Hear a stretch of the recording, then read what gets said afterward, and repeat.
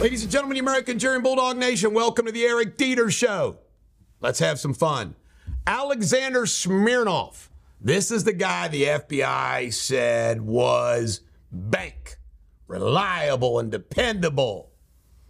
They reaffirmed it over and over again, gave some information relative to Hunter. She's only one witness, and guess what? He's now been indicted for perjury. He appeared in court yesterday. You see how the Justice Department under these guys works? All right, Facebook and Meta. There's some legislation underway. Good would be good legislation. By the way, I just want to tell you something. These folks have bought Washington. Bought them. Issue whether or not 16-year-olds should be allowed, 16-year-olds and under should be allowed. You have to be at least 16 years to be on Facebook. Makes sense to me. Michigan, primary voters are going to vote today. Trump's going to have another win. By the way, him running for president and having opposition, the whole idea is, and they've even admitted this, this is wild.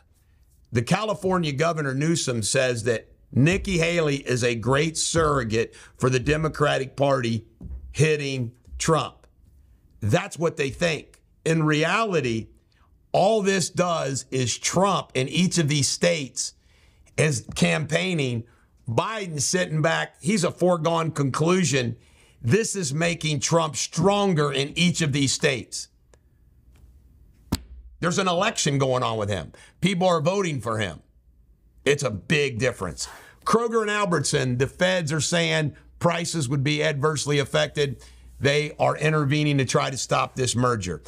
A company that owns Outback Steakhouses and other restaurants are closing 41 restaurants. By the way, the government destroyed the restaurant business during COVID, and it hasn't recovered. Kellogg says eats more Kellogg cereal for dinner.